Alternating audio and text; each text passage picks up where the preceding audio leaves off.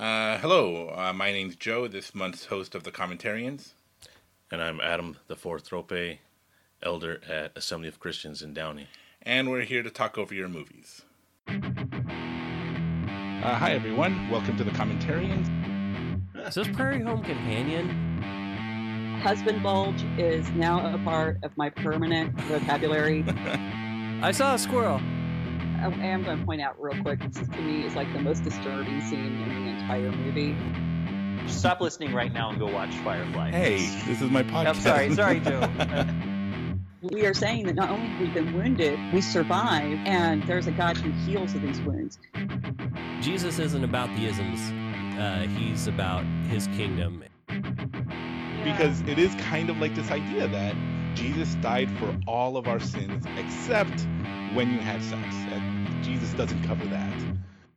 Hello, everyone. Welcome to the Commentarians. As we mentioned before in the coming attraction, we are doing Prince of Egypt with Adam Thropay. How you doing, Adam? I'm doing pretty well, Joe. How are you? I can't complain. Doing pretty good. A couple of technical difficulties to get started, but I think we're doing all right. This is a fun movie. What do you... last time we did a movie, we did Passion of the Christ. Right. Biblical movie. This is Old Testament, or the Hebrew Bible. Don't want to... But how accurate do you think... we talked about the accuracy of before. Sola Scriptura, you brought up. How accurate is this movie to the actual... I mean, it's a little hard to... Yeah. Well, that's a highly debated, debate as to if this is a historical event, which I believe that it is. When did it occur? Did it occur during the times of Ramses, as the movie portrayed? Did it occur sometime earlier, in order to more line up with the chronology in the Book of Kings?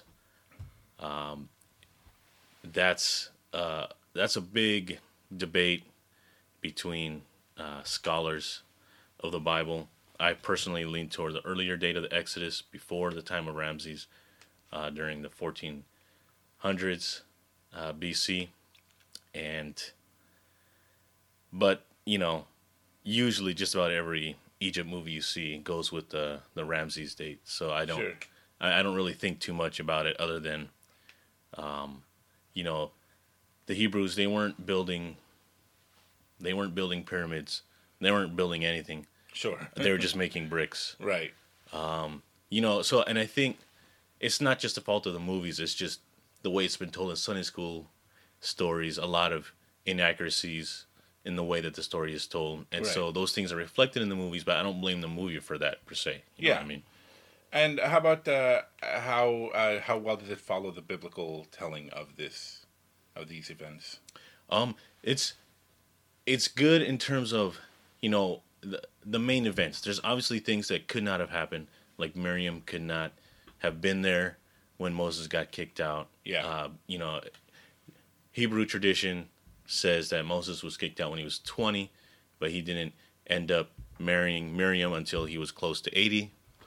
Christian tradition says it was 40, or at least that's what Stephen says in his sermon in the book of Acts, that Moses was 40 when he's kicked out of Egypt, and still my interpretation, the best explanation for me, is that still close to 80 when he marries Miriam. So Miriam, if she's young enough to have children and all these kind of things, most likely not any part of the Egypt story of Moses' life.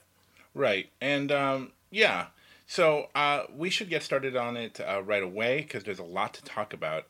This is actually I actually think that this is a really good movie. It's a very good movie. I really enjoy it. Not just as a Christian movie, just as a movie in general. I really, really love it. I think it's not the new kind of computer animation. It's the old school kind of cartoon animation, but it is gorgeous. I love the imagery from this. We're about to get started on it. If you're watching along, it's going to be a countdown, as always. 3, 2, 1, and press play. And then you press play along with us. So let's get started. 3, 2, 1, and play. All right, we have a kid sitting on a moon. This is the DreamWorks logo coming up across clouds and DreamWorks. All right, so you should be synced up with us.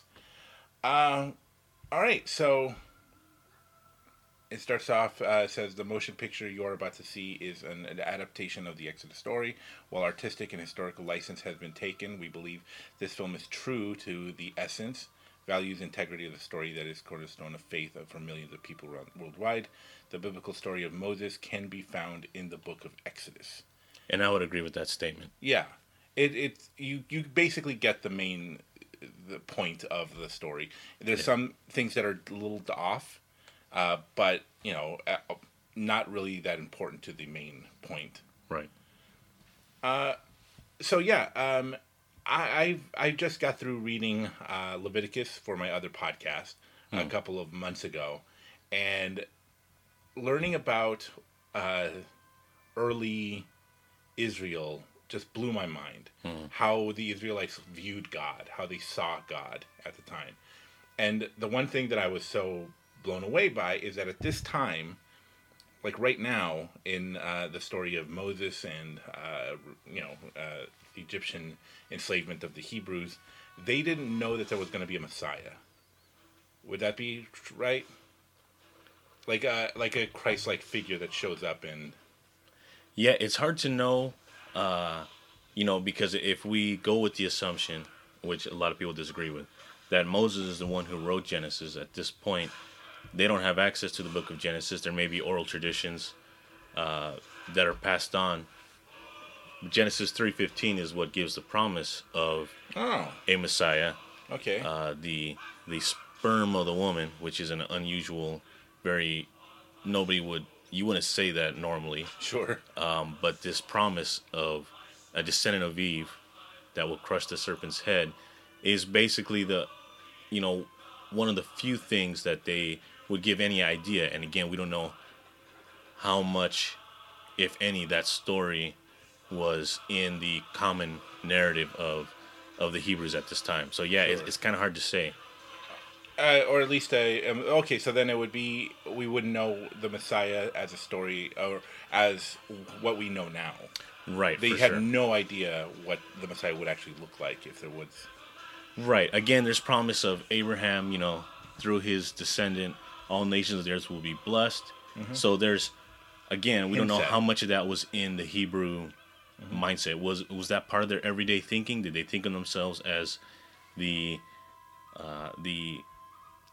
transmitters of a future promised descendant of Eve and Abraham who's going to bless the world? Or was this something that was later brought to the attention of the Hebrews after Moses compiled these writings? Yeah. And, okay, so here we have the beginning of the story of Moses where the king sent out, or the pharaoh sent out soldiers to kill the firstborn of Egypt. Yeah. Why is he doing this? Well, it's a good question. The way that the biblical narrative tells us is when Joseph's family, Jacob and Joseph's brothers, come to Egypt, the pharaoh there makes an arrangement with them.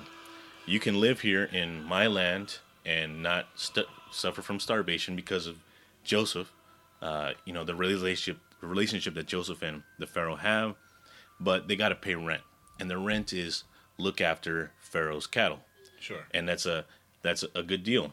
But apparently, after Joseph dies, and the last pharaoh who knew Joseph personally dies, a future pharaoh who may have even been a different dynasty, if we're looking historically, not even from the same family, has no clue or no regard for that arrangement and says, no, if you're going to live in my land, you're going to provide me with bricks for our monuments. And so the rent is changed, and the rent keeps increasing. He keeps making more demands, and now he's got this big population, which is difficult to manage because it's just a big alien population in your country. Right. And how are you going to keep them under control but you don't want to let go of all the free labor that you're getting out of it. So this is a solution that he comes up with to keep them weak. We'll keep them the males limited, so I don't have to worry about any kind of threat or insurrection. Sure. I guess, I mean, we're kind of assuming things into it, but that's based off the basically few more things. or less what we think is Yeah. the reason. Yeah, and I want to talk about this a little bit. Maybe I'll talk about it more later. But the idea of a story, where stories come from, because I'm getting super into Joseph Campbell, and I've talked about him before. Maybe I've talked to you about him, but he's a guy that he's been studying stories throughout history for a long time, and he's realized that in every single culture, in every single religion, throughout time, every single story has followed a really similar roadmap. They're not telling the same story over and over again, but they're following the same kind of beats. And how is that possible? How is it possible that cultures that have never met each other, that have never crossed paths, and throughout from the beginning of storytelling to now, the Avengers and, Superman and all these humans are following the same beats. How is that possible? And this isn't like the Bill Maher argument that, these stories, are stolen from, like, every Christian story is stolen from a previous, which is ridiculous. Like, the example he used is that there's an old god that predates Jesus, that was born of a virgin, was crucified and rose 3 days later. Turns out that the example he used is absolutely not true. Right. Completely false. But what's interesting is that a kid in that scene in the movie Religulous I'm talking about, this kid says, yeah, but Luke Skywalker is the same story as Jesus. It's just a throwaway thing, and it's just passed over really quickly. But it's a really fascinating thing that the kid brings up, because it's almost like there's something inside of us, of all humankind, that in our DNA is embedded this story that we keep telling over and over and over again. And I'm fascinated by that idea, because I think that it is God putting the knowledge of himself in all of us. Because, and now I'm getting a little bit, I don't know. I get really, really deep into this, but I think that, what's his name, Nietzsche, was right when he said that, when he said God is dead, wasn't correct when he said that. But the reasoning he said that was because he said we live in a time of science, of philosophy. We don't need God. We are at an age where we've outgrown, then we're no longer superstitious. We have reasons behind everything that happens. We created gods to explain things we couldn't explain, but we don't need them anymore. And he's right. We don't need God anymore to explain everything, but we still strive for him. Why does humankind continue to strive to make a connection to the cosmos, to reach for to something that's out there? Most people believe that there's something out there that we can't see. Why is that? And I think it's because of that. We continually tell these stories. The story of Moses, the story of Jacob, of Abraham, and all other stories. Moses, Muhammad, and, Harry Potter. They all follow the same path. And I think it's because we're being told, or we have this knowledge inside of us, embedded in us.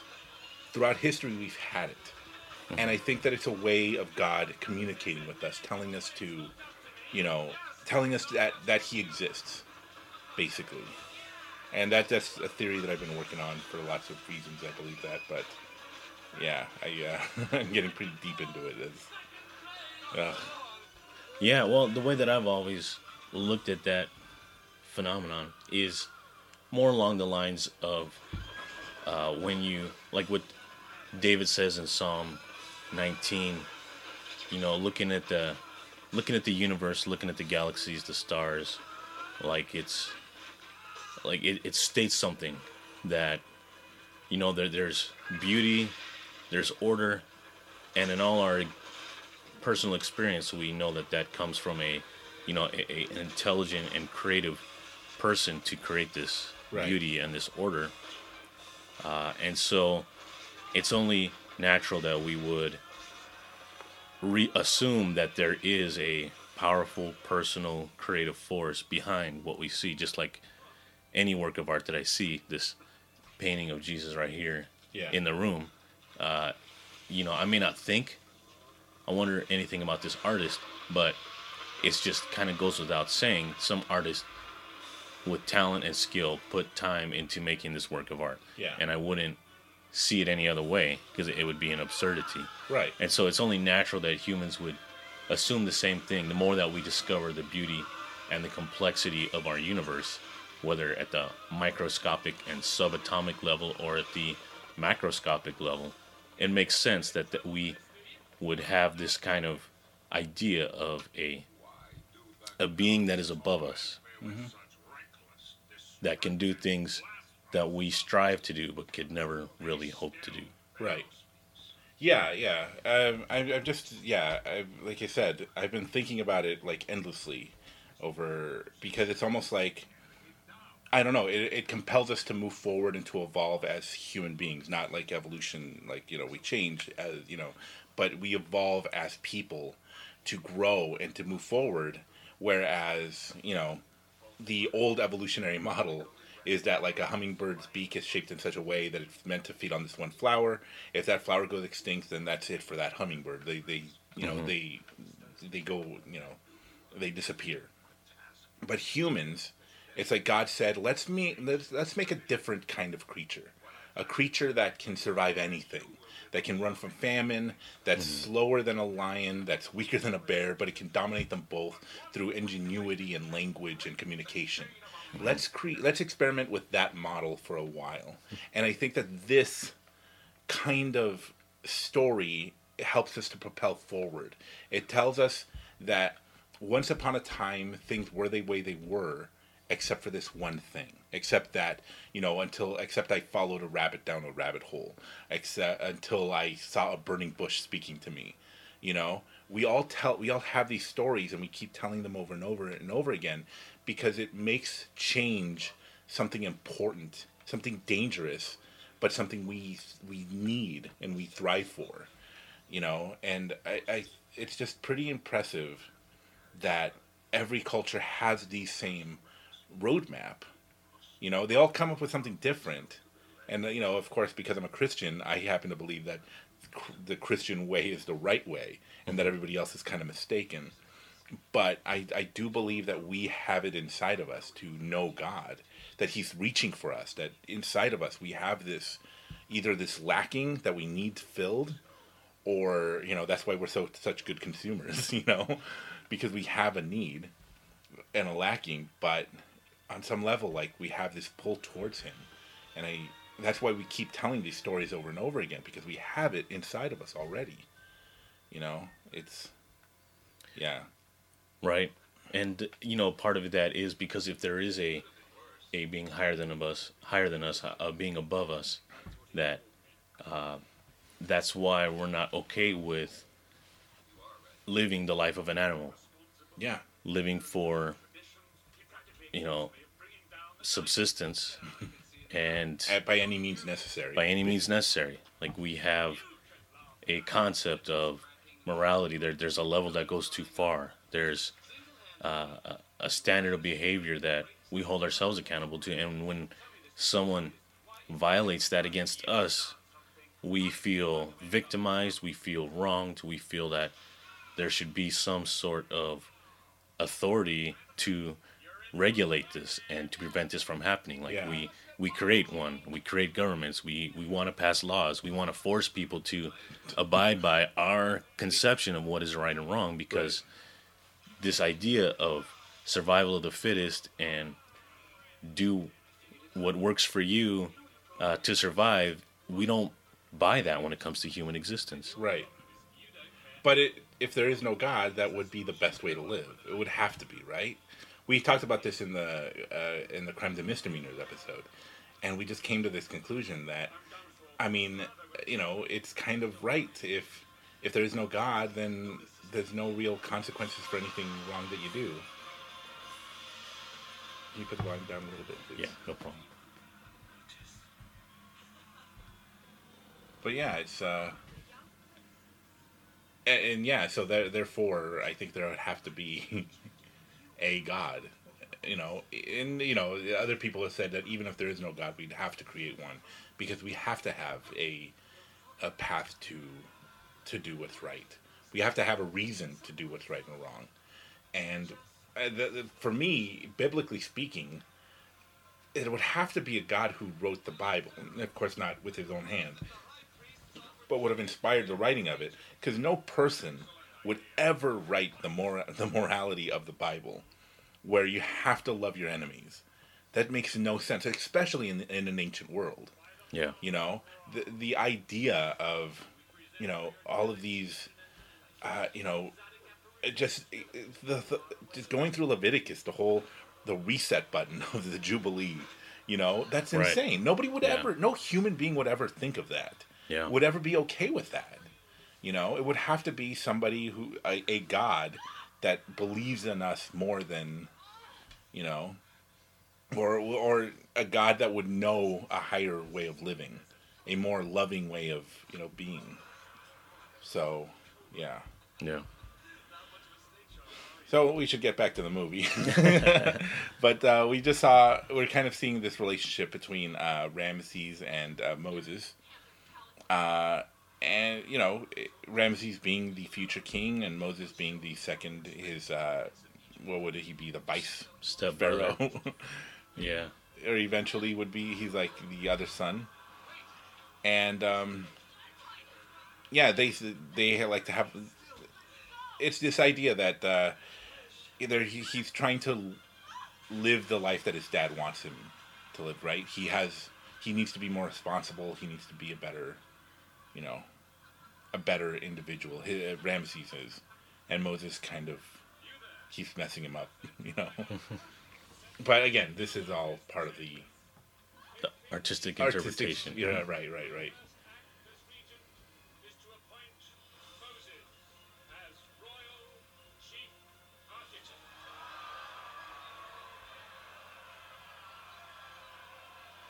Yeah, I mean, we can assume Moses being raised as a stepson of Pharaoh's daughter is given, an education. Right. I'm pretty sure everybody knew he wasn't her real biological son, so it probably was no chance of him being, thought of as in line to be Pharaoh, unless he was the type of person who would, because it has happened. Sure. Where a step sibling orchestrates some kind of coup and takes over, but it doesn't seem that that's Moses' inclination, his personality. Right. Nothing gives a hint of that. We really don't know what the relationship at all was with him and any of Pharaoh's family, other than that being the stepson of Pharaoh's daughter didn't make him above the law, as we'll find out. Yeah. That he was still expected to, he couldn't kill someone without consequence. Right.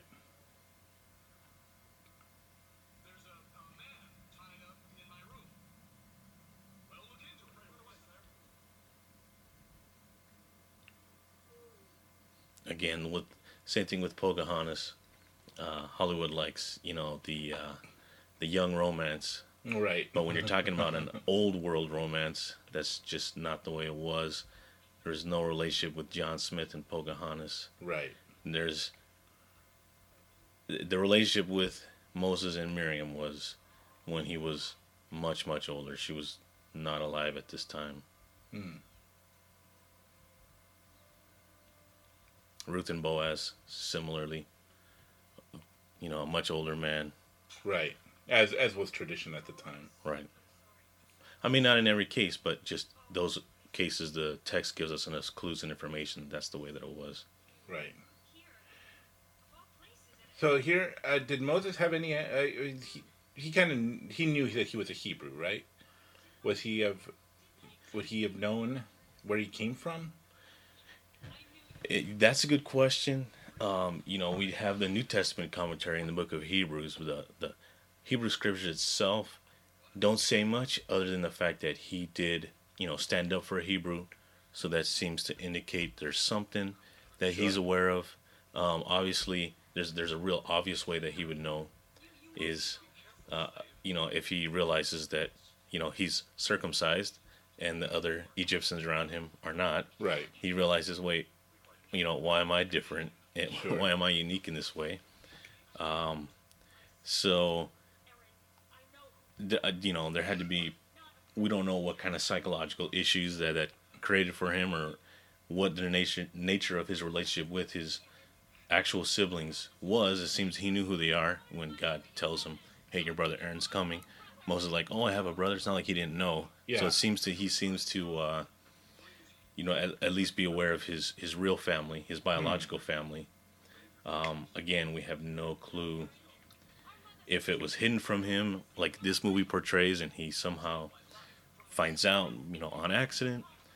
That's, again, poetic and interpretive license.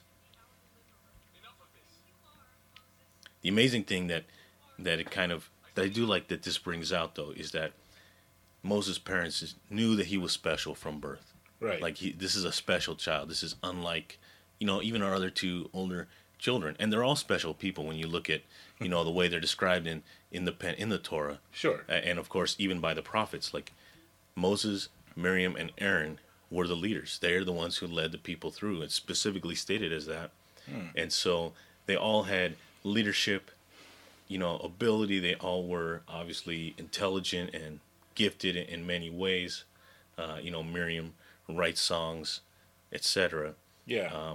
But even within that, there was something unique about Moses. Even amongst a family of gifted people, Moses stood out to their parents. And so they did everything they could to protect him from the fate that Pharaoh wanted for the Hebrew males at the time. And so, I like that the book of Hebrews brings that out, that, the faith of his parents to do whatever they could to keep him alive. Right. And of course, there's God supernaturally working through the events of his life, which are very scarce at this time of his life. We really don't know much about anything other than what got him kicked out of the royal family. Right. Yeah, this is something that's worth discussing, is slavery. Here the Hebrew people are slaves to the Egyptian pharaoh. But slavery is, exists in Israel. And I think that it gets a bad rap, and it kind of really, really upsets me when a Christian is asked about slavery, and they just say, oh, why do you bring up the bad stuff? It says a lot of good stuff too. And it's like, we need to talk about it, you know? And of course, if you're not a believer, if you're an anti, theist, then you do get this, you will just not be happy with it no matter what. You're just going to be upset about it. But slavery, according to God, is much different than the slavery that we know of, right? Well, slavery is a broad term, and sure. When you're looking at slavery in the ancient world, there's many, many different types of slavery. Americans we primarily think of, human trafficking, people kidnapped, people taken from their family, people sold as property from one person to another, and they have very little rights, and it's on the basis of race. So there's a lot of evil associated with this one particular form of slavery. Right. In the old world, there was that kind of slavery, of course. Yeah. But there was many other types of slavery. There was indentured servitude, and for much of human history, that's been a voluntary way to pay off debt. You want to pay off your debts, and you want to eventually earn your freedom again from that, and that was a thing that could be done. Slavery has always been an equal opportunity oppression. Right. I mean, people kidnap their own people. They kidnap people of foreign countries, you know, you have prisoners of war who are put to work in labor camps. I mean, there's just so many different types of slavery. And so people, even with what went on with the Hebrews, this is not what we would normally think of as slavery. They weren't slaves by our conception of slavery. They just had a rent that was becoming more and more unreasonable. Yeah. And when they said, "Can we leave?" Pharaoh said, "No, you can't leave." Right. So it was, you know, I guess, I mean, to call it slavery is really a stretch. You know, you could say some kind of forced imprisonment because they weren't allowed to freely leave Egypt and say, "Hey, we're done with this deal. This deal really stinks for us, so we're out of here." Right.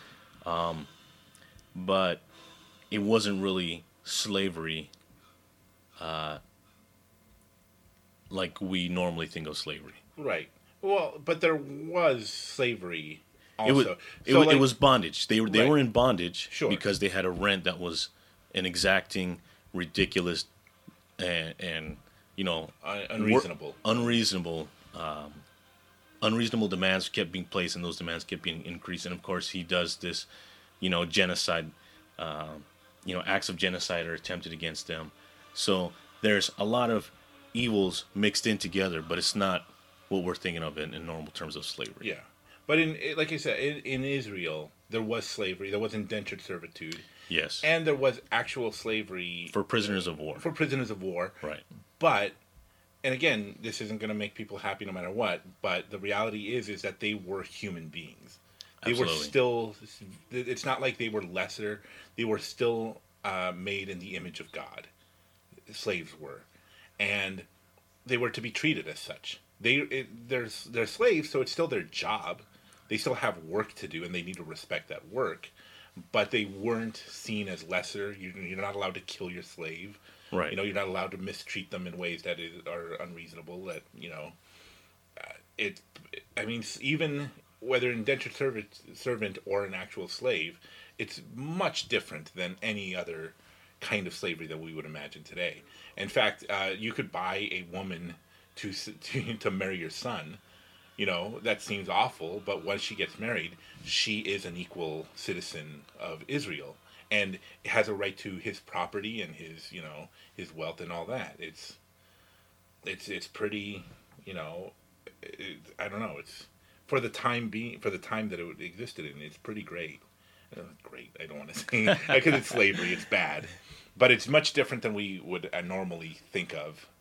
Right. It's not what we associate with the slavery that's the history of our nation, which again was also not only this one type of slavery. Yeah. The other forms were eliminated by the time of the Constitution, and of course all the northern states had eradicated even the chattel slavery of before we even signed the Constitution. All the northern states had already done away with it. The South is what not only, you know, ramped it up, they doubled down on it, and, you know, in every way tried to maintain it and insist that the rest of the nation acknowledge it and participate in it by deporting escaped slaves, etc. Right. But I mean, that's a whole separate issue. But that idea often clouds our minds, and it is inaccurate to the complexity of old world slavery in all its different forms. Yeah, I think that's the thing that we don't talk about. There's a lot that we don't talk about in the Old Testament. Like I really didn't have an answer for why are we not following all the rules of the Old Testament. You know, the mixing fabrics, the no pork, no, you know. I just agreed. I'm like, okay, well, those don't apply anymore, but we don't know why, and I don't think we talk about that enough to our. And, you know, and it really, really, really, really, really upsets me when former evangelical pastors, you know, they become progressive and they make the argument that, well, Christians don't follow all the rules because they don't follow the rules of the Old Testament. Like, you were a pastor. You should know why. You know, you should know why those rules don't apply. But we don't talk about some of those things that are, you know, really need to be discussed. You know, and there's probably a multitude of reasons for that. And part of it is, you know, a lot of seminaries just aren't very good. They're really good at indoctrinating their denomination's particular, systematic theologies, their particular beliefs, they're not so good at teaching like how to study the Bible from a literary perspective, from a historical perspective, and looking at the cultural elements of the statements that are made and trying to be able to differentiate between what are descriptive statements of the culture at the time and what are prescriptive commands for the people of the time, and then understanding it's for the people of the time. I mean, for example, there's a law, right? One of the laws is a woman can't go to temple during the time of her menstruation. Right. Well, Jesus never followed that law because he never had a menstrual cycle. Sure. But it's not that Jesus decided, that law doesn't apply to me because I'm too good for it. It's the law itself doesn't apply to him. It wasn't designed for him. Right. And that's the same thing. The same reason why most of the laws, Christians don't follow most of the laws, is because most of the laws were not written for Gentile believers. They were written for the nation of Israel, a nation of Hebrews living in the land of promise that God had given to them. Right. And there was conditions. It was an entire covenant.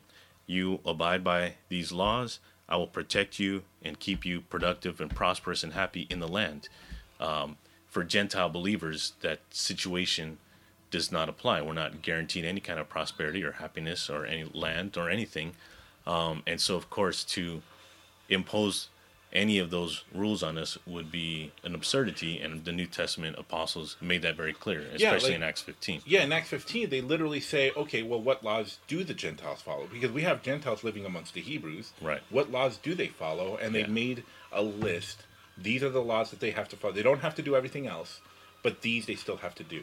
And it's your basic, no murder, no, adultery, that kind of thing. Right. And this list you can actually see in Genesis before there's such a thing as a Hebrew person. Right. Before there's such a thing as Abraham. This is clear with Adam and Eve, with Cain and Abel, with Noah.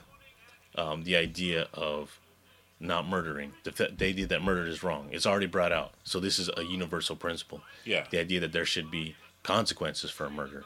Mm-hmm. A universal principle. The idea that, stealing, the issue of private property and rights. Like, Cain is told to ask Abel for a lamb, not just, hey, everything belongs to everybody. You don't need to ask. No, like this whole idea of even personal and private property rights is there from the very beginning of humankind. So these principles that they bring out, of course, worshiping God and, not worshiping idols, all these things are way before there's even such a thing as a Hebrew or a Jew. Mm-hmm. So those are the laws that are universal to humankind. Those guys that God gave to humankind when there was just humankind and there wasn't a chosen ancestry of people who had a special covenant with God and were promised a certain geographical location to live in as long as they fulfill their end of the covenant. Mm-hmm. So, and some people call them the Noahide laws. And Noahide? Noahide, after Noah. Right, but I thought it was Mosaic or... No, that's the saying. It's pre-Mosaic. Oh, okay. It's before the law of Moses. There's okay. laws as you look at the life of the Adam, Cain and Abel. Sure. Okay. And Noah, you see, these are the expectations that God had of humankind way before he gave any law to Moses. Sure, yeah. Or even before he gave Abraham the law of circumcision. And that's what the New Testament writers talk about. And they're brought up again. Paul says, let him that stole stop stealing. Not murdering, loving God with all your being. Like, there are things that are specifically stated as these are what even Gentile believers are expected to follow and do. And so we do this. We're not picking and choosing. Just like I'm not picking and choosing if I, don't. Sorry, my brain slipped. I was going to go back to that one example I gave, but there's better examples I don't want to keep using that same one. Sure. If I don't follow the law of divorce, if I never divorce my wife, I'm not going to follow the law of how to divorce my wife. Well, that's because it doesn't apply to me. Yeah. I mean, it's absurd to say, I'm just picking and choosing. No, I'm not picking and choosing. The law literally does not apply to me. Sure. So it's absurd. The law that a priest cannot drink while he's on duty in the temple. Right. Well, that's again, that doesn't apply to wise. me. Yeah, it's a good law. It doesn't apply to someone who's not a priest and not serving in the temple. It's not a matter of picking and choosing. It's just a matter of common sense. The laws for the nation of Israel living in the land don't apply to non-Hebrews not living in the land. It's not picking and choosing. It's just what it is. It's common sense. You either have the intellectual honesty to acknowledge that, or you create a straw man in order to selectively accuse people of having bigotry or hatred for following the laws that God has clearly stated in Old and New Testaments do apply to Gentile believers.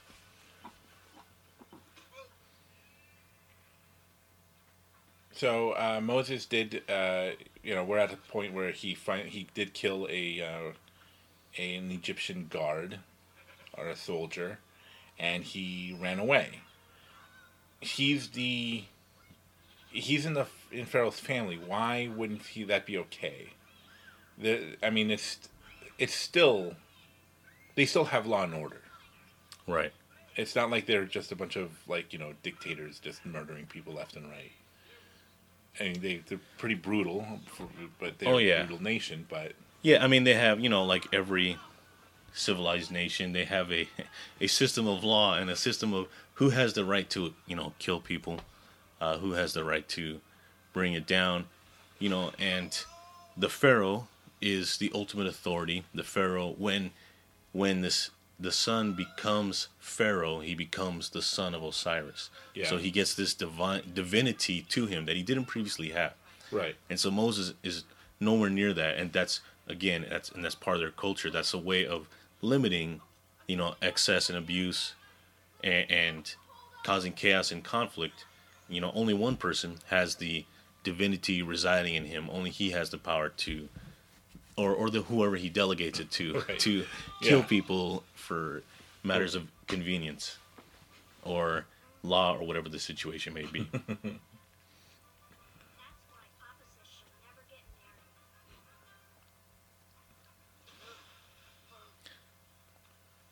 Yeah, it's kind of, and it wasn't till recently, a few years ago, when I was working on another master's degree, and I was doing a study of the Torah and just looking at everything that's going on with the life of Moses, and I hadn't really struck to me before, that regardless of when he left, whether he's 20 or 40, when he is kicked out of the royal family, he lives in the desert for almost 40 years as a nomad, by himself, with nothing, and that's an amazing thing. Or maybe 60 years, just him and God, and survival in the desert, but he's safe from Pharaoh. But he's almost 80 years old when he comes upon this well, and he fights off the brigands who are messing with Jethro's daughters, and taking advantage of them. He stands up for them. He fights them off. And even this idea, well, how could an 80-year-old man do this? Well, even at 120, he's described as, he didn't seem old at all. He just had this youth and this strength about him. And that's, they get married. And what opened my eyes to this is, when he's on the way to Egypt and he hasn't circumcised his sons, and what state were his sons in that they would just allow Zipporah to circumcise them? They obviously were not in a state like you and I. Yeah. Because if our mother tried to circumcise us, that would not happen. There's just no way it's going to happen. We would happen. have objections. Yes. But an infant, a toddler, is not the same situation. They don't have that ability to stand up for themselves and say, "Hey, wait a second, what's going on?" Right. So the idea is his children are young. Zipporah is young enough to have had children, and so this is later in life when Moses has met her. Right. Unless there was an unusually long time of infertility that we're not given privy to. Mm. And the amazing thing too, and I like that this movie brings it out, which is not specifically stated, other than we know that the Midianites are also connected to Abraham. Mm-hmm. And so there's the idea that they do know the God of Abraham. And so, there's different tribes. They're tribal people, a nomadic people. And so even within those different tribes of Midianites, we can see there's some that had different deities they worshipped. But it seems like Jethro, at least, I don't know if he had multiple deities that he worshipped, but at least the God of the Hebrews, the God of Abraham, I should say, is one of the deities that he acknowledged. And we can see in his conversations later with Moses that seems to be a part of his belief system.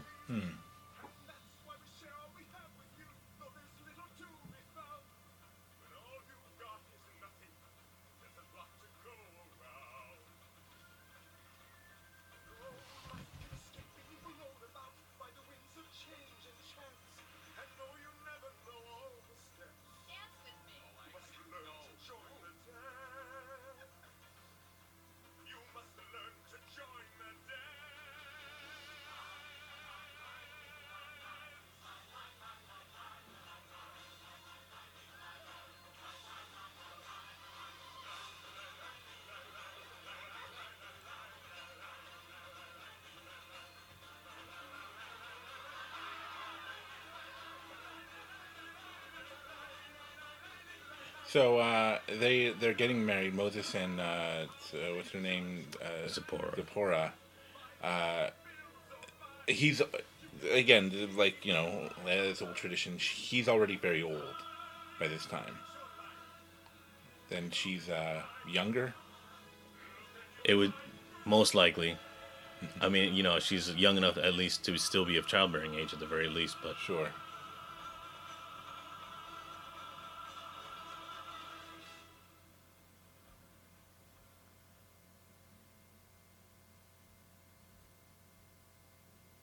And again, we don't know, I don't know a whole lot about Midianite culture specifically, but generally in the old world, women and even men didn't necessarily have a say in the marriage. I assume in the case of Moses, he probably did have some kind of say, but it was probably a condition on him having, property, safety within the tribe. Oh, okay, yeah. Just like with Jacob when he goes to his uncle's house.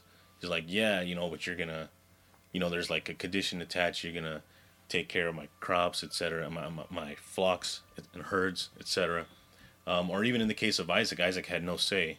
Abraham sends his servant, hey, you go and find a wife for my son. And she doesn't seem to have much of a say. The only say that she has is, which is unusual. I mean, her mother and her brother are the one who make the agreement with the servant. Yeah. Yes, we'll gladly marry our daughter to your servant's son. And but obviously you're going to give her the customary time to celebrate with her friends before she goes off. And they're like, no, I need to go right. The servant says, oh, I need to go right now. And they say, oh, well, that's kind of unusual. So you know what? We'll let her. And they're willing to actually call off their arrangement. They're willing to give her that voice. Hey, if you don't get a chance to celebrate with your friends, are you still okay with doing this? Because we'll just call it off if you're not. And they actually give her that, which is kind of like an unusual circumstance. Generally, like you can see the whole transaction was made without Isaac or Rebecca being present. And it's just a done deal. It's a decided thing for them. And neither one of them has agency in that. Right. You could probably assume a similar situation with Zipporah, that it may not have crossed anyone's mind to ask her, or just like it was the situation for most people. Sure. But again, that's not very romantic. We like our we're not used romance. to that kind of idea. But it's just foreign to us. It doesn't mean that there's not love in those marriages. Right. You know what I mean? And it kind of is eye-opening when you talk to people who, because there's still cultures today that do arranged marriages. And when you talk to people of that, and you can see, oh yeah, there's definite love there, like that love that grows. Yeah. They make a choice in the marriage, how this marriage is going to be, and that love grows. Right. And so it's different than our culture and the way that we're used to things being done. Yeah, because I think I heard people describe that as like in America, we marry hot soup and then it gets cold. In other cultures, they get cold soup, and it becomes hot. Up. Yeah. And so like, again, I think when we have expectations and demands, that causes a lot of problems. Not that, arranged marriages are perfect, but I think when you have a lot of demands, like expectations of your spouse and what your married life is supposed to be like, that causes a lot of problems that maybe don't exist in more arranged marriage kind of situations. Well, I mean, I think arranged marriage or not arranged marriage, if you have cultural expectations that are abusive, then it's going to be bad either way. Yeah. I mean, because I think we've heard horror stories of, horrible ways that women are treated in arranged marriages, in the Middle East especially, and in India.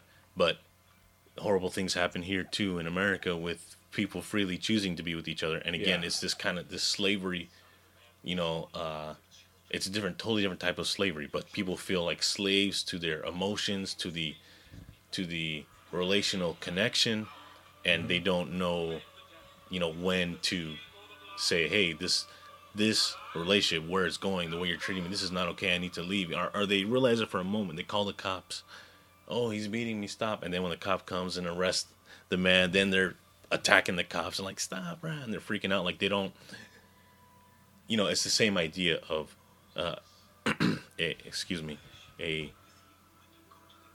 abusive mindset,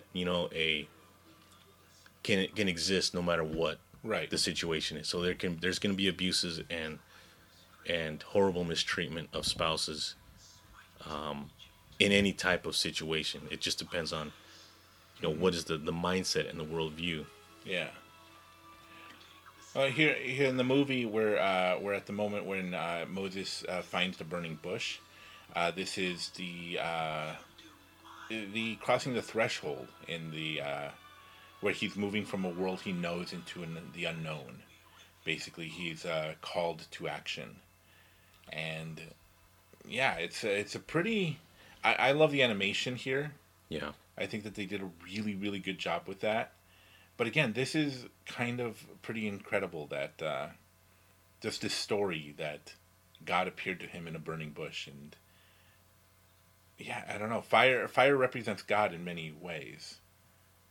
In biblically. Yes, and especially in the circumstance where the bush is not actually being burned. Right, it's not really on fire. He saw that the bush was inflamed, but it wasn't burning it. Yeah. Like, it can't even just imagine what that would look like. Yeah, and it's an amazing thing that here Moses is 80 years old and he's finally realizing his purpose in life. Right. Like, he's lived 80 years and he hasn't known what his purpose in life is. And maybe, like you said, maybe he has inklings. He tried to figure out his own way. He took matters into his own hands and killed someone. So he might have an idea that, I see injustice, I see unfairness, and I want to fix it, but he doesn't know how to do it. And because he goes about it the wrong way, he spends, 40 to 60 years of his life in solitude, like doing nothing in terms of that, just hiding out of fear, waiting, for the current pharaoh to die, and hoping that, he can live a normal life again. He gets married, he's got a family, he's got flocks, he's got a job, he's got a role in this Midianite community. Yeah. And, okay, this is it. I found my purpose. I'm going to be a shepherd, I'm going to be a husband, I'm going to be a father. Mm-hmm. And I'm going to be, I'm going to do my part in this nomadic community. And then God tells him, no, this is not your purpose in life, actually. Yeah. You had the right idea before, but you were going about it the wrong way. And now you're going to go about it in a way that makes no sense. Sure. But you need to trust me that this is the best way to go about it. And, that is eye-opening for a believer in God to realize that, it's not about being comfortable in a good situation. Mm-hmm. Moses is living the Midianite dream or the Near Eastern dream, right. life. Everybody would be happy with Moses' life at that time. Yeah. What he has. He's got, a young wife. He's got a means of taking care, providing for his family. He's got a protection within a communal society. He's got all these things going for him. Why would you leave that? Why would you give that up? Why would you do anything to jeopardize that? Sure. And then he steps out in faith. God says, no, I have a calling for your life. I have a purpose for your life. And you need to go out and do these fantastic things, incredible things that make no sense. And you need to get your people out of this bondage, this oppression that they're under, that they are trapped in. And it's because it is pretty incredible. I mean, some shepherd going to the Pharaoh and asking him, hey, how about you just letting all these people go? Like, going to, North Korea and talking to their leader and saying... Like Dennis Rodman. Yeah, like Dennis Rodman going to the leader and saying... unlike Dennis Rodman, though, say, how about you just step down and you just lose, you just let go of all your power. How about that? And, it's insane. Nobody's going to do that. Yeah. But it's what God called them to do. And in faith, we kind of have to do things that we don't always feel, it doesn't always feel comfortable. Yeah.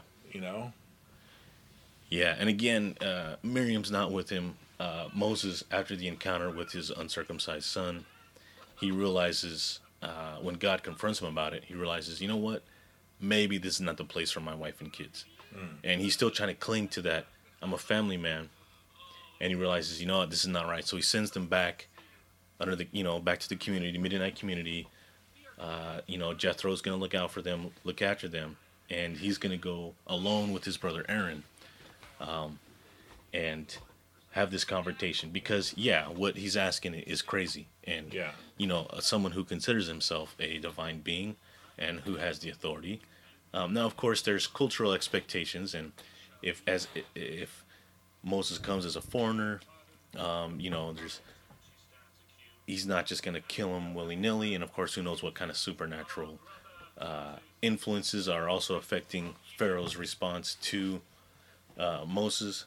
Mm-hmm. But Moses and Aaron, they come and like you said, it's this great step of faith to confront the most powerful ruler in your part of the world and maybe in any part of the world at that time and tell him, hey, give up this lucrative free labor situation that you have going on. Right.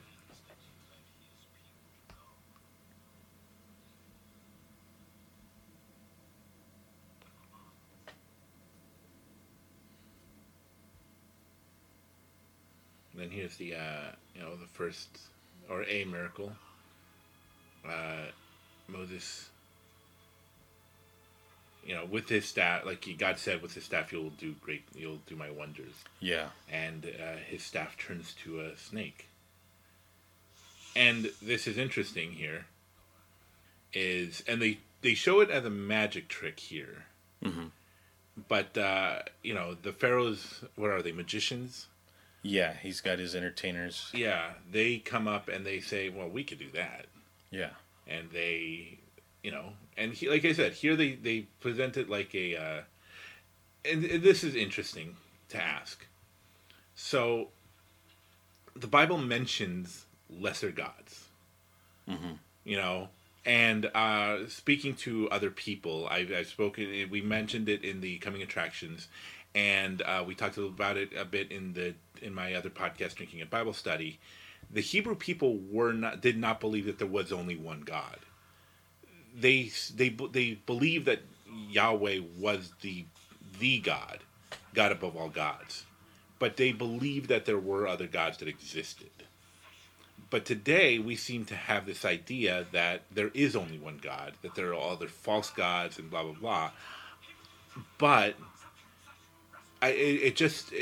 why would the Bible talk about lesser gods? Why would the Hebrew people believe that there were real other gods? Like, how are we as modern Christians to interpret that?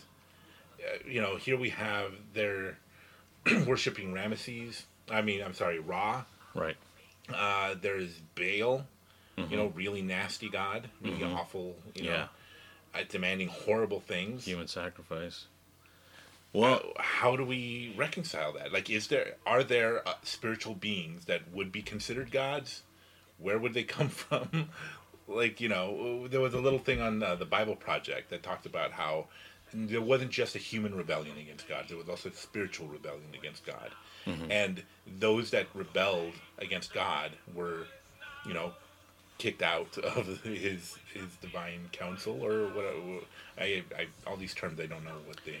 Yeah, I mean, John Milton's Paradise Lost has kind of big time influenced Christian theology, and it's not necessarily, I mean, you're taking like some very scarce statements, like from Daniel and repeated in Revelation, that the beast pulls down a third of the stars of heaven. So you're kind of interpreting that symbolically. The stars of heaven represent, divine beings or angelic beings, and do you take that literally, or does it just mean that, whatever spiritual forces exist are fighting for that Seleucid king to oppress God's people?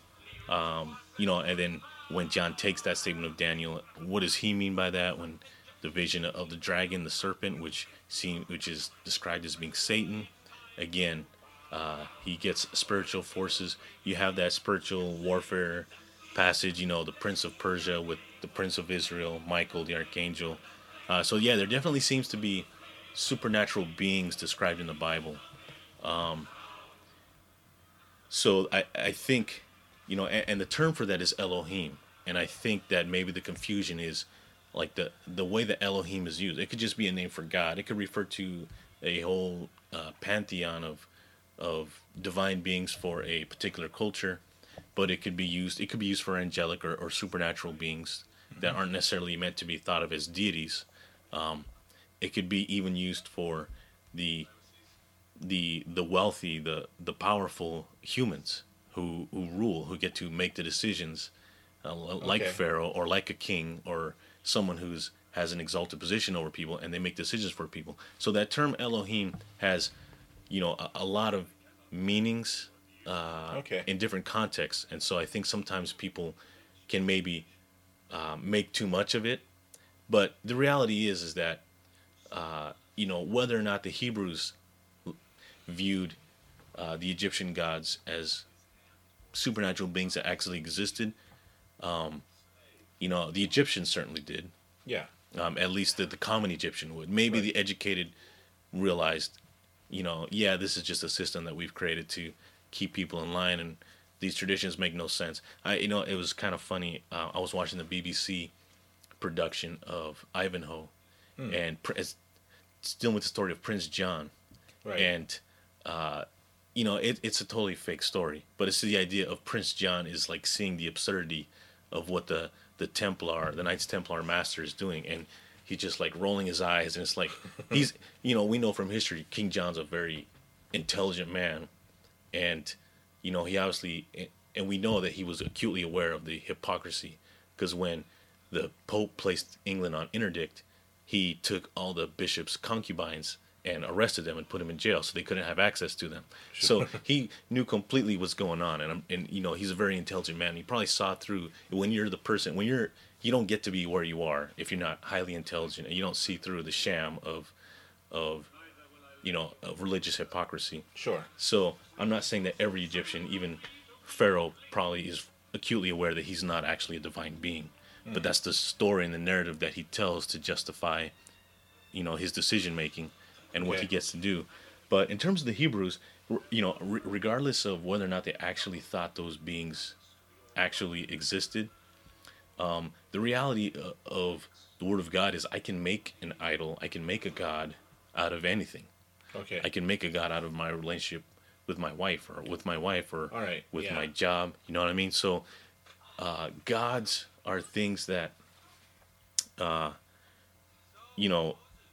real or not, if anything that I fear, adore, serve, or trust, in place of Yahweh, the only one who deserves complete dread, worship, dedication, and faith, then I make that a God. And it may just be a figment of my imagination. It may be an actual entity or object. But really, it's beside the point. Like you were pointing out, God says, have no other before me. Right. God says, I alone exist. I am the only God. There is no other. Beside me, there is no other. Sure. And that's really the only thing that matters for them and for us. Yeah, and I mean, they did obviously believe in other gods because some of them started worshiping other gods. Right. So they believed them to some extent. Yes. But yeah, like, because reading Luke, you see that Satan is ever present in it. If you if you read it as a narrative, it's like Satan is constantly there trying to screw up Jesus' plans. Yeah, lurking in the background. He's always there. It's really, really interesting. Where he tempts him in the desert. He's at the crucifixion. Jesus tells the apostles that Satan has asked God to sift you. Like, he's always there. And it's just this fascinating notion that could it be that those gods were other beings that rebelled against God, and that that they are there to mess up God's plans, because we have we don't have demon possessions anymore like we have in the Old Testament. We don't have other worship of other gods. Well, we do, in other religions and stuff. But today in America, we worship money. We worship power. We worship sex. We worship ourselves. Sports teams. To the point where people they riot. They spend godly amounts of money on betting on these games.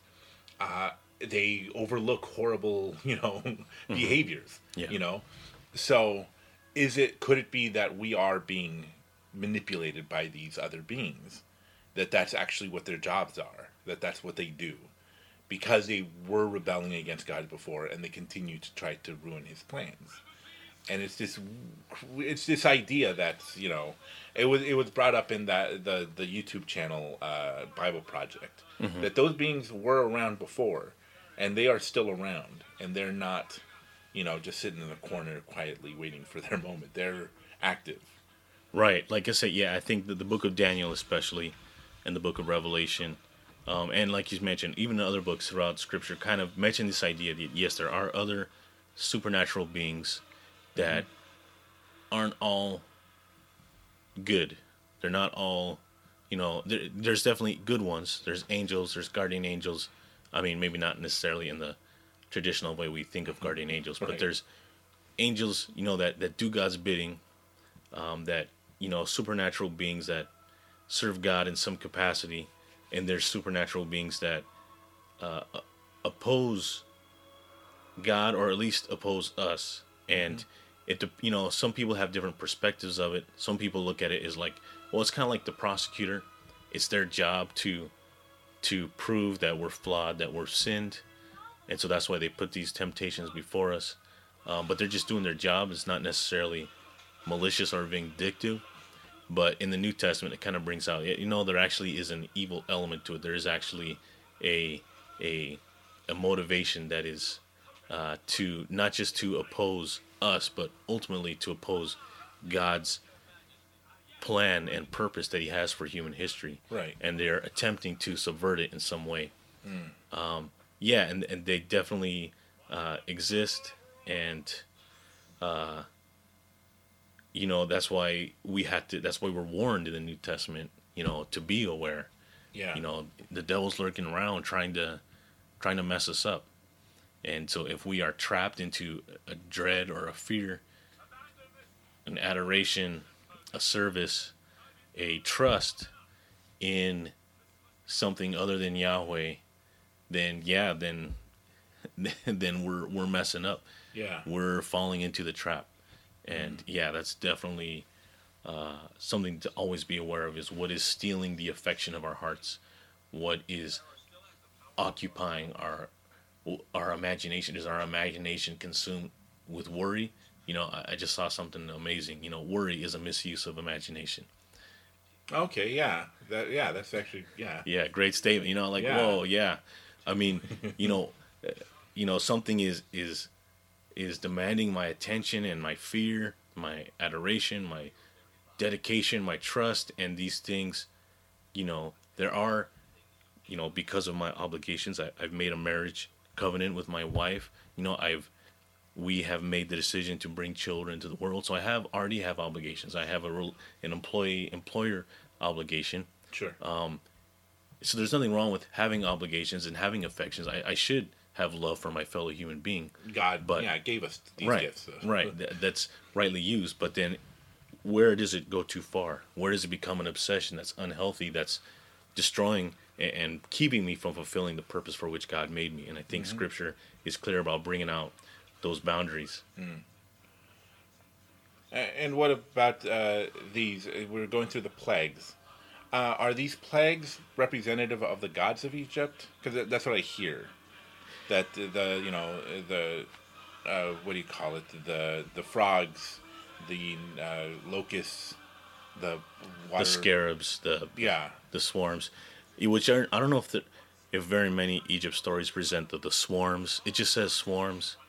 And King James, I think, said swarms. It put in parentheses of flies because they didn't really know what scarabs were, and so they just kind of assumed it must be swarms of flies, because what else could it be? Sure. But yes, there's definitely when you look at Egyptian archaeology, when you look at the religious symbolism, and we can see there's a god of the earth, there's a god of the Nile. There's, the Pharaoh himself is a god. Yeah. And that's why his son is, in the 10th plague, that's why there's a plague against Pharaoh's son himself, because he's supposed to be the next son of Osiris. All these, there's definitely, and Scripture does mention that I will execute vengeance or justice, I forget the exact wording, on all the gods of Egypt. Right. So, and again, not all. I mean, they had they had a ton. They had a ton of gods. Steve, the god of donuts. Maybe, they had a Horus and Isis and all those. Sure. But and not all of them are directly dealt with per se, but it's just more like the number of 10 means like we get the point. Yeah. Like when Jacob says, "You changed my wages 10 times" to his father-in-law. It's not necessarily literally that Laban changed it 10 times, but what he's saying is, you changed it so many times. The point is clear. You're not intended being forthright with me. Yeah. That's the point of that. And so here, when God brings 10 plagues, the point is clear to the Egyptians, and that's why, interestingly enough, the Hebrews never really struggle with, hey, should we worship the Egyptian gods? It's quite clear in their mind, no, those are lame. We have nothing to fear or nothing to dread, or we have no regard for those gods. They've been clearly and thoroughly debunked as grossly inferior to Yahweh. Yeah. What they struggle with is the gods of the Canaanites, where they're living, the people, the gods who have always been worshipped, throughout the history of the people who live there. That's the ones where they struggle to worship. But the Egyptian gods, God, with the 10 plagues, 10 times God made it clear. Yeah, and no Egyptian god can do jack to me. Right. I am clearly superior in every way. Mm-hmm.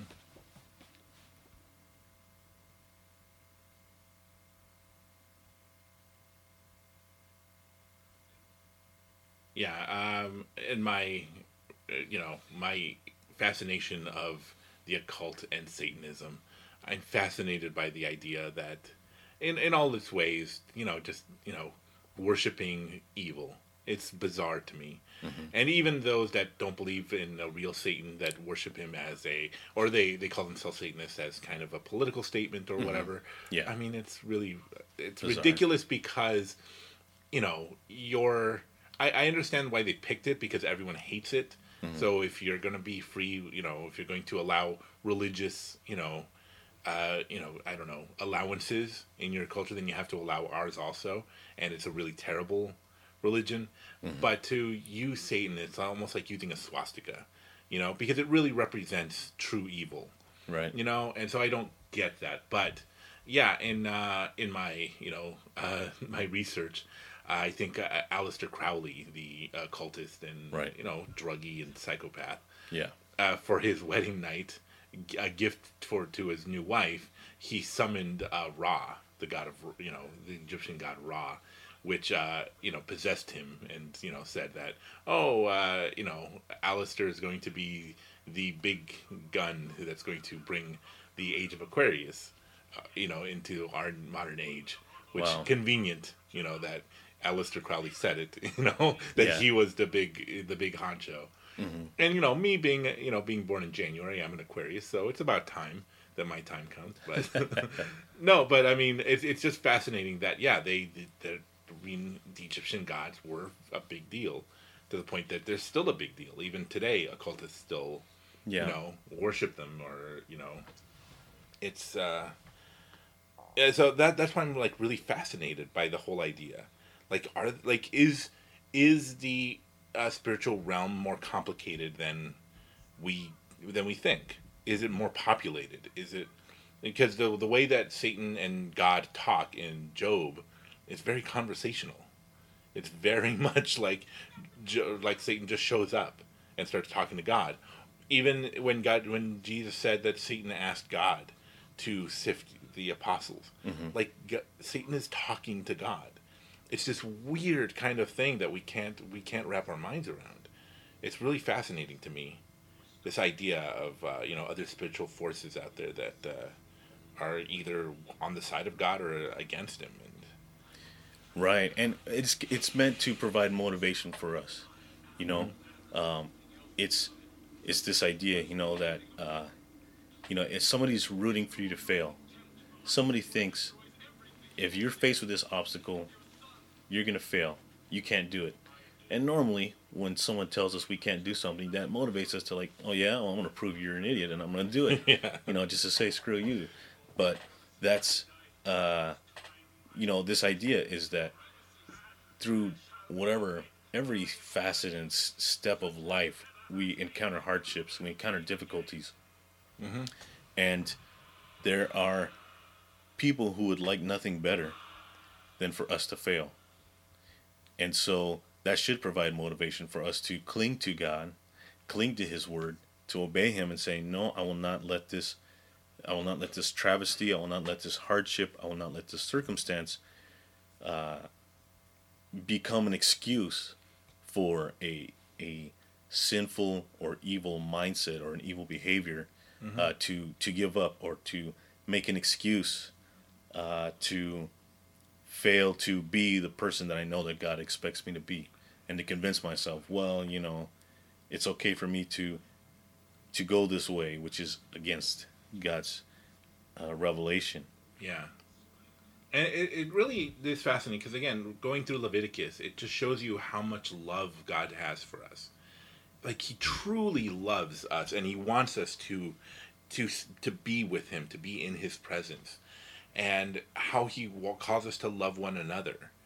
It's just this fascinating thing that it's almost like the not wanting to follow his commands. It's almost like pride that's keeping us from doing it, because he's not asking us for a lot. He's asking us to love him, which, might sound weird because we don't see him and we don't feel him, physically. So it's hard to have that connection, but he loves us if we believe in a God of love. He loves us unconditionally in spite of what we've done, and he wants us to take care of each other.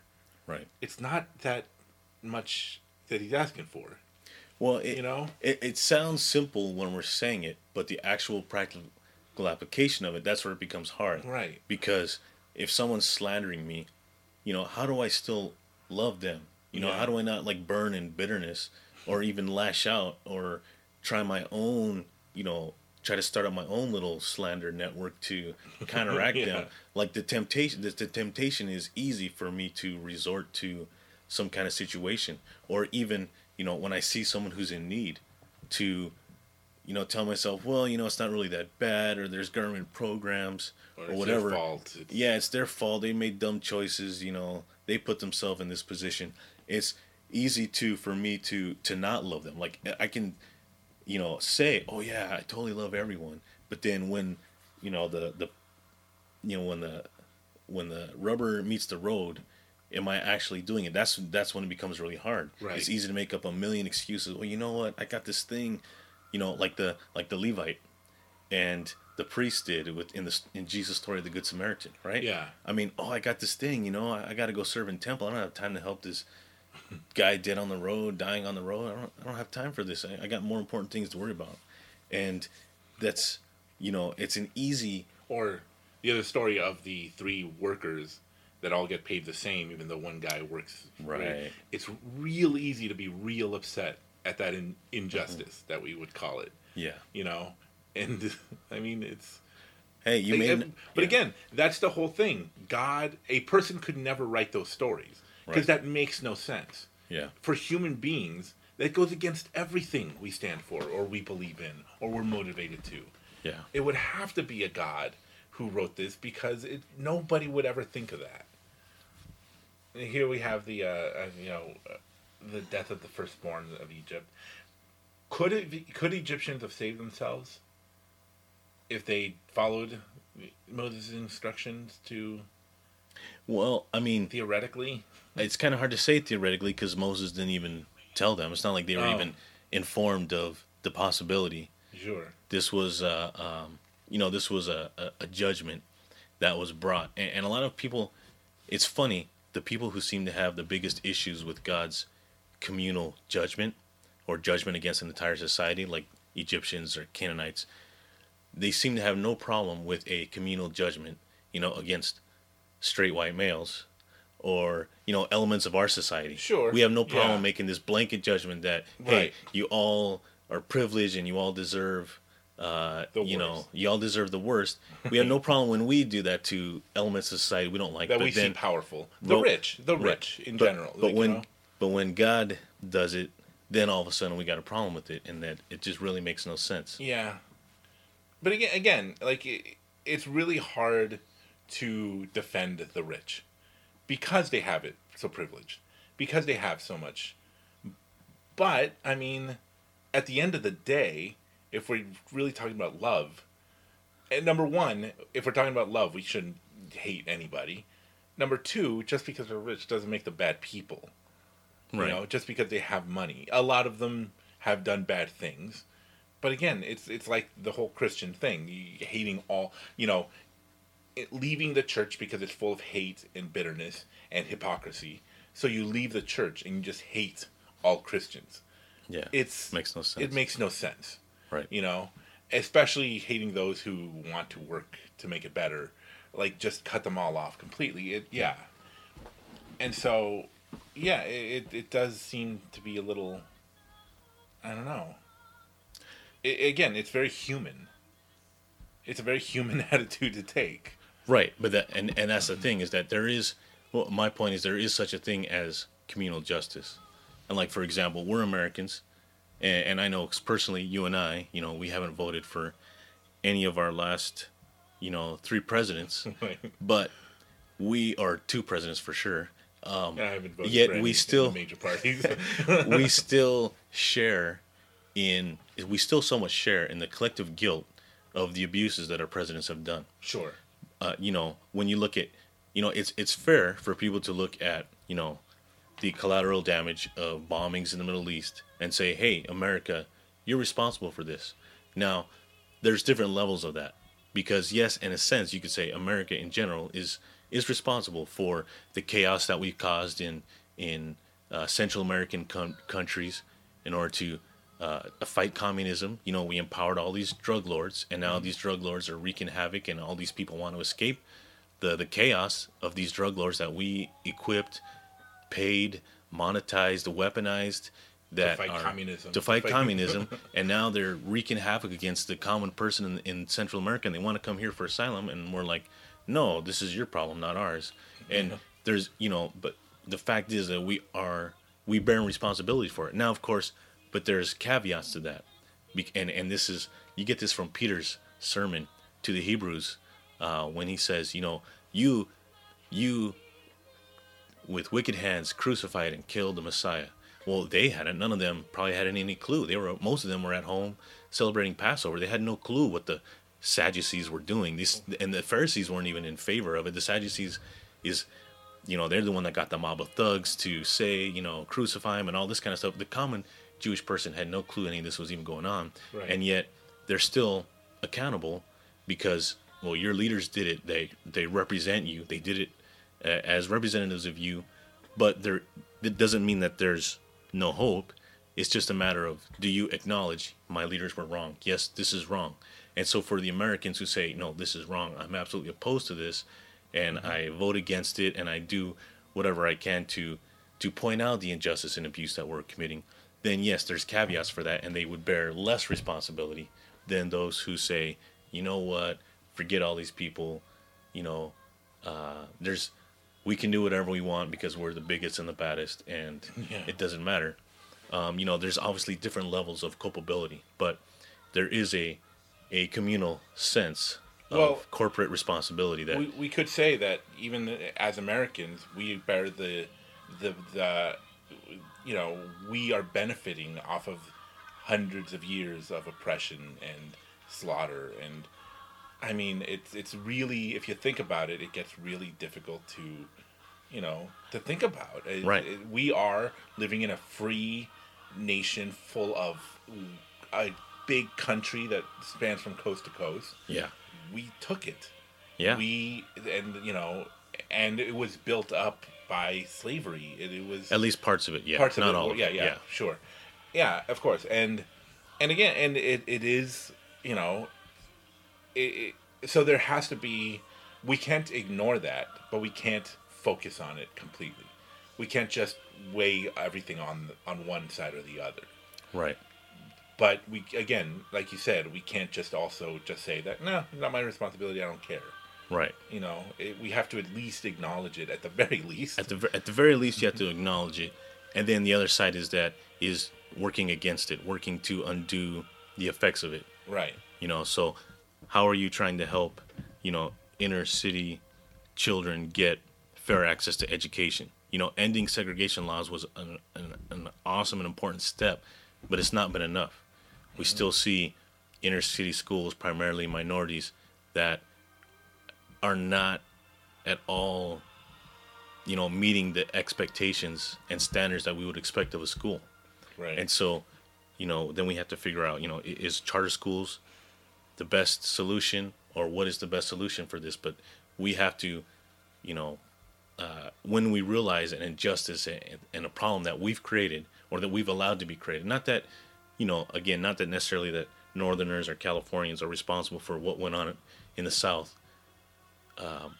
but we kind of just ignored it or lied to ourselves and said it wasn't really that bad, and didn't really deal with the reality of how horrible it was. And then once we did realize it, which is what the beauty of what Dr. Martin Luther King with the nonviolent protest marches did, and then our eyes were exposed. Oh my gosh, what is going on? They're sicking dogs and they're just beating on people, and just on a peaceful protest, this is ridiculous. And then we realized, okay, the South is full of is run by a bunch of crazy racist wackos, and we need to get the federal government involved.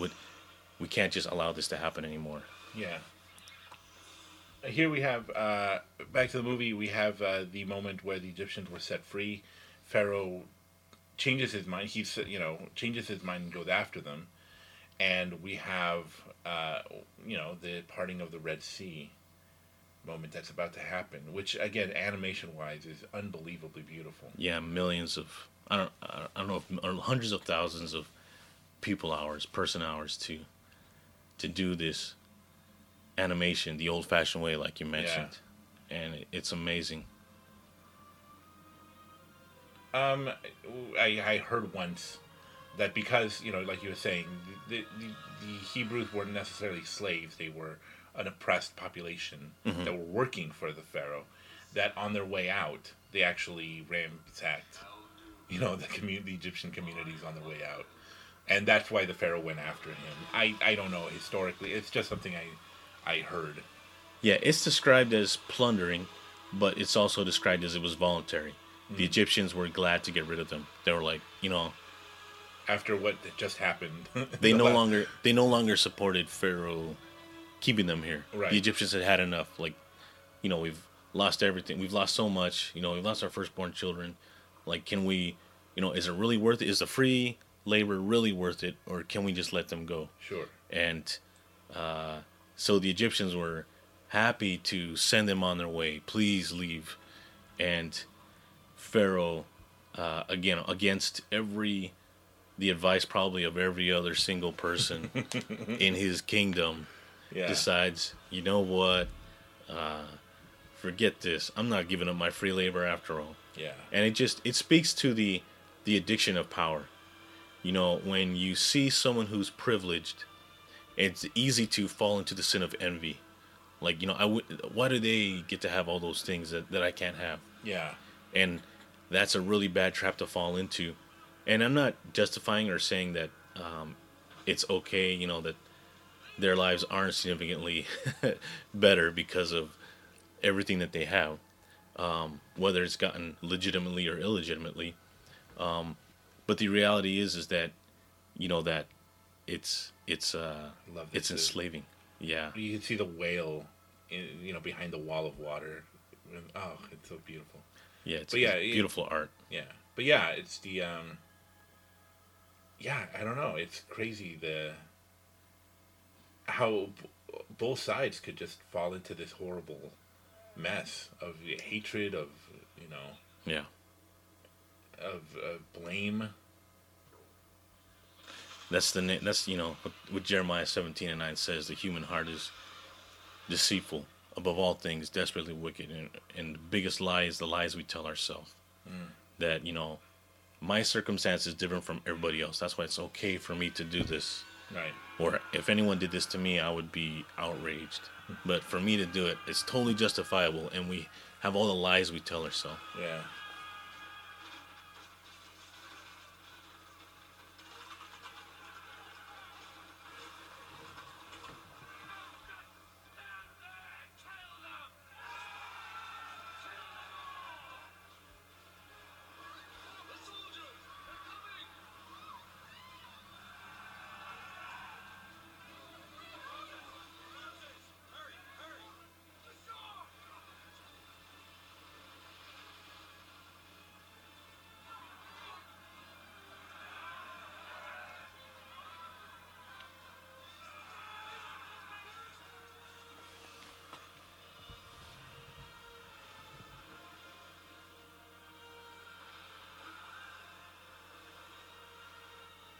I mean, this whole thing of how the extent that God went to protect his people, is pretty incredible. And again, like, just reading the Old Testament, like, over and over and over again, you just see that. And even, you know, these are his people. Yeah. Everyone else is set aside, the Hebrews were set aside, you know, over everyone else. But everyone else was also welcome. You know, right, exactly. The Gentiles were totally welcome to join them, right? And, you know, it's just such an incredible to join the Hebrew community, to become part of the nation of Israel. Yeah, you know, then they would have to, then they would make that choice. I'm going to enter into this society, this nation. I'm going to abide by the 613 or 611, however you count them, laws of Torah. I'm going to be circumcised. I'm going to do what the expectations and requirements are, and and that's what their job was to be a light. And we know from Romans 9 that this was God sovereignly chose that the Hebrews would be the ones to bring the Messiah into the world. And, you know, God sovereignly chose them over Jacob, the descendants of Jacob's brother Esau, the Edomites. God sovereignly chose them over the descendants of Isaac's brother. I saw Esau sitting on a seesaw. Did you see him with my gal? Yeah, you know, yeah. With my girl? Yeah, you were there too. Okay, I just wanted to make sure. He was giving her a merry whirl. Oh, yeah, it was. But when I saw Esau and he saw me, then I saw red and got so sore. Oh, yeah, a terrible story, but yeah, you know. Sorry, it's such a fun song. Yeah. So, but anyway, yeah, the idea of, you know, God is making the point. Look what I can do to protect you. I'm going to bring you into the land of your ancestors again, so you can live there. And as long as you obey me and follow my laws, I will protect you. I will make sure that you don't have to worry about invasion, as long as you are obedient. And of course, if you're not obedient, then I won't protect you. Yeah. And you're going to have to fight armies like Pharaoh's on your own, and you have no chance. Real interesting, because we get upset at God for demanding so much, quote unquote, but we would never do that to another person. You know, it's almost like an abusive relationship that, you know, if you're married, it's not too much for your wife to ask you to love her back as much as she loves you, to spend time with her, to do things for her because she does so much for you. It's not too much to ask. Yeah. And, you know, if you're a jerk, she wants an apology. That's not too much to ask. You know, to admit that you did wrong. It's not too much to ask. But when it comes to God, it's like, just spend time with me. Go to church. Yeah. That's all I'm asking. Don't be mean. You know, keep yourself unspotted from the world. Yeah. Take care of the oppressed, the widows, the orphans.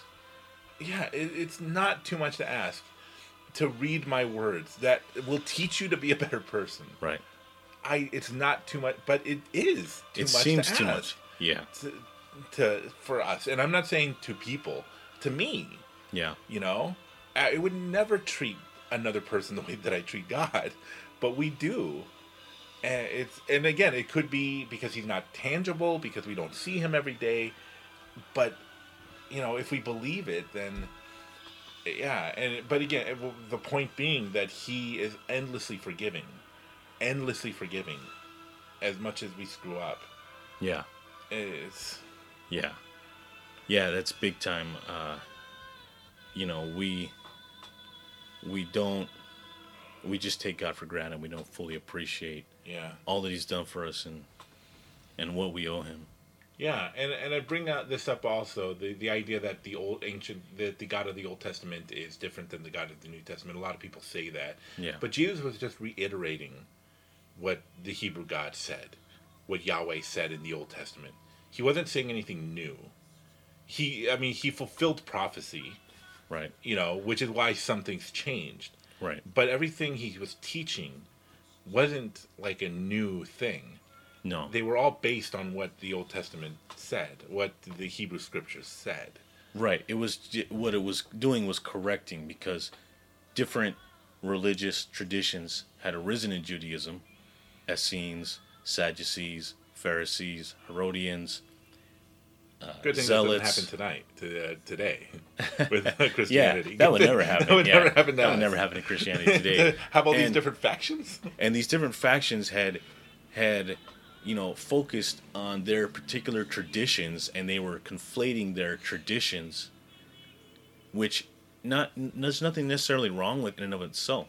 Right. But when you make the tradition more important than the objective, you know, written word of God, that's when it becomes a problem. Right. You know, there's nothing wrong with a system of accountability that says, as you confess your sins to a spiritual leader, there's nothing wrong with that system.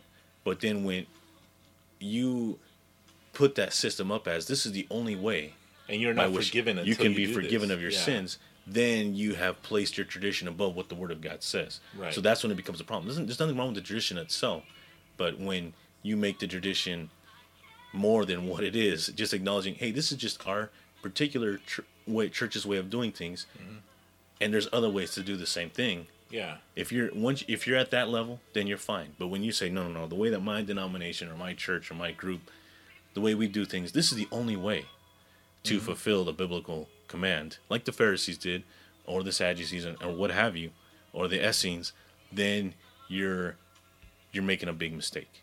That's what Jesus had to redirect. Like, no, get to the actual heart of the commands and the prohibitions. Get to the actual heart of the law, and don't miss the point by your factional traditions.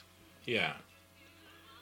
All right. Well, the movie's over. Is there anything else you wanted to add to the story? Is there something? Well, you brought up the idea of, is God different in Old and New Testament? Yeah. And, you know, I think God has always demanded, you know, righteous living, and he still demands it today, and that's in the New Testament. James said, keep yourself unspotted from the world.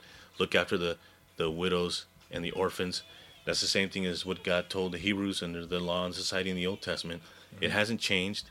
God's still the same person. If you read Revelation, God holds all nations and all humans accountable for their actions. and he's going to bring judgment just like he did, or similar, not just like, but in the same manner in which he held these ancient nations accountable.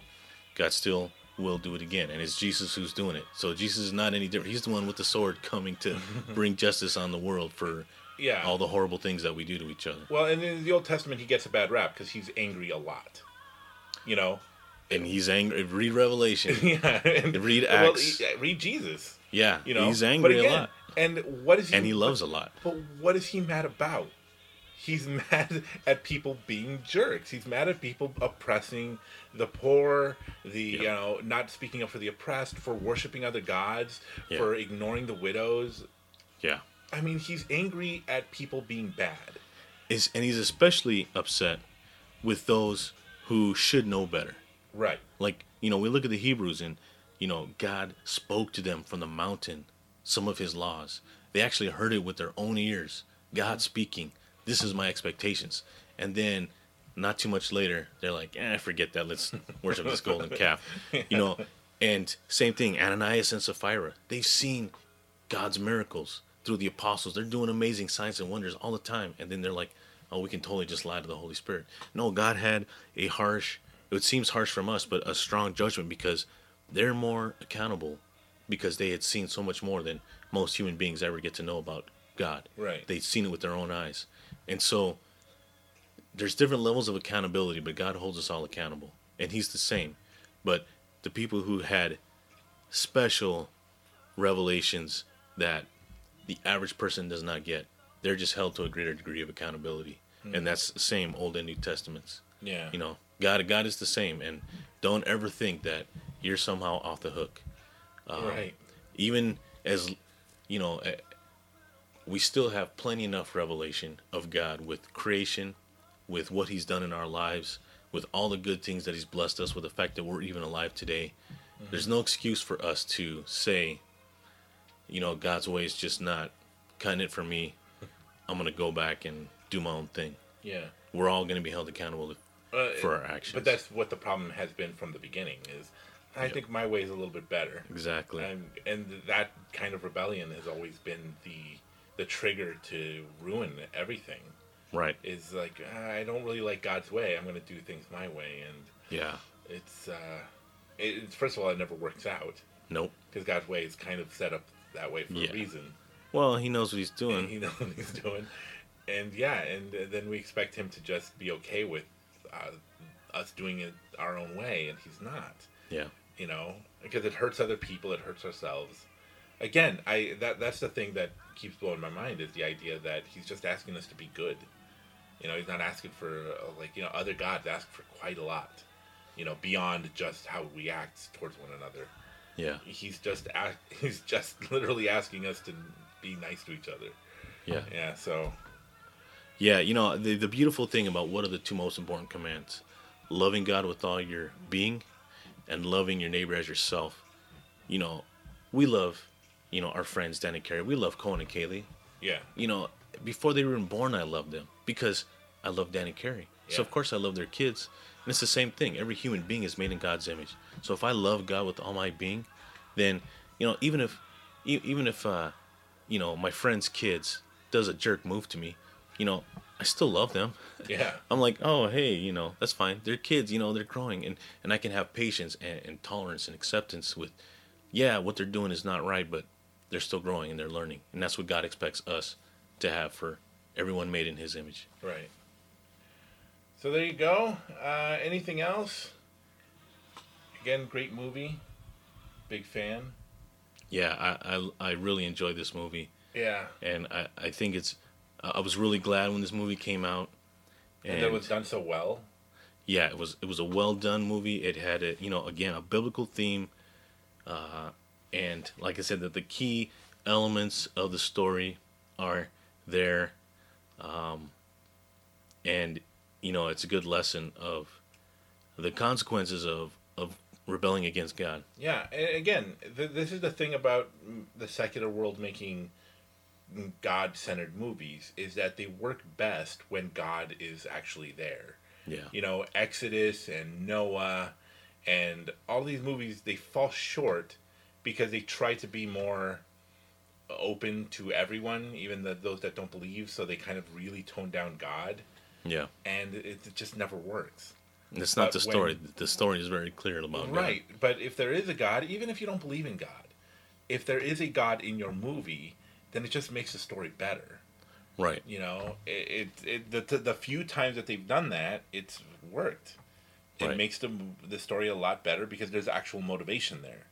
And it just feels good that there's something up there, you know, talking to us and wanting to be a part of our lives. Whether you believe it or not, if that, it just makes for a better story. Yeah. And so I just think that Hollywood should, you know, listen to that. Absolutely. So. I mean, you know, it's the same thing. You know, I don't believe in the Greek deities, the ancient classical Greek deities. Sure. But when I read the story of, you know, of, I forget the name of the couple. I think is it Onesimus? Anyway, it's like this old couple and, you know, Hermes and Zeus come in human form and they're treated rudely and inhospitably by the whole village. Sure. And this one couple, this poor old elderly couple, they got no children, they got a one-room house, they give them their own bed, and they sleep on the floor. They give them the only, their family pet, they kill it so that they could feed him. Like, they do everything to be hospitable. And they don't know that they're divine beings. They think they're just regular strangers just walking in off the street. Sure. And they're like, hey, we'll take care of you because that's what Greeks do. That's what good Near Easterners do, is they show hospitality. And of course, they're greatly blessed. This story makes no sense if you try to take the gods out of it. I would never try to to destroy a Greek myth by taking what's a key element of the story out of it. The story makes no sense otherwise. Prometheus or Hercules or whatever. Yeah, if you take the gods out, then it doesn't make that much sense anymore. Yeah. You know, and I don't know. It just seems like even if you're not a Christian, you strive for there to be something out there. I mean, The Simpsons. The Simpsons is highly critical of Christianity and probably does not believe in God. But The Simpsons go to church and they pray.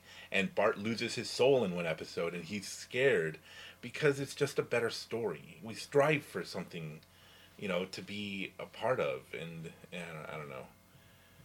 Anyways, there you go. Prince of Egypt. Adam, thanks for being here. Really appreciate thanks for having me. I enjoyed being on again. Yeah, it's just a great movie. It's a great. I love these conversations. I love to be able to tackle these weird kind of things that, you know, that go through my head sometimes. But anyways, thank you guys for listening. And you know, we'll be back next month. I think I might be doing next month's movie. I don't know. I might edit this part out because I'm still looking for a guest. But thank you guys for listening, and we'll catch you next time. Bye. Good night. You've been listening to the Commentarians Podcast, a Raven Creek Social Club production. Don't forget to follow us on Facebook, Twitter, and Instagram. If you like what you heard, please leave us a review on iTunes. If you'd like to support our show, visit our Patreon page at patreon.com/thecommentarians. Thank you for listening, and until next time, remember, movies are a reflection of our lives and of other people's lives, and we get to experience them together. Come back to the movies with us. We love sharing them with you.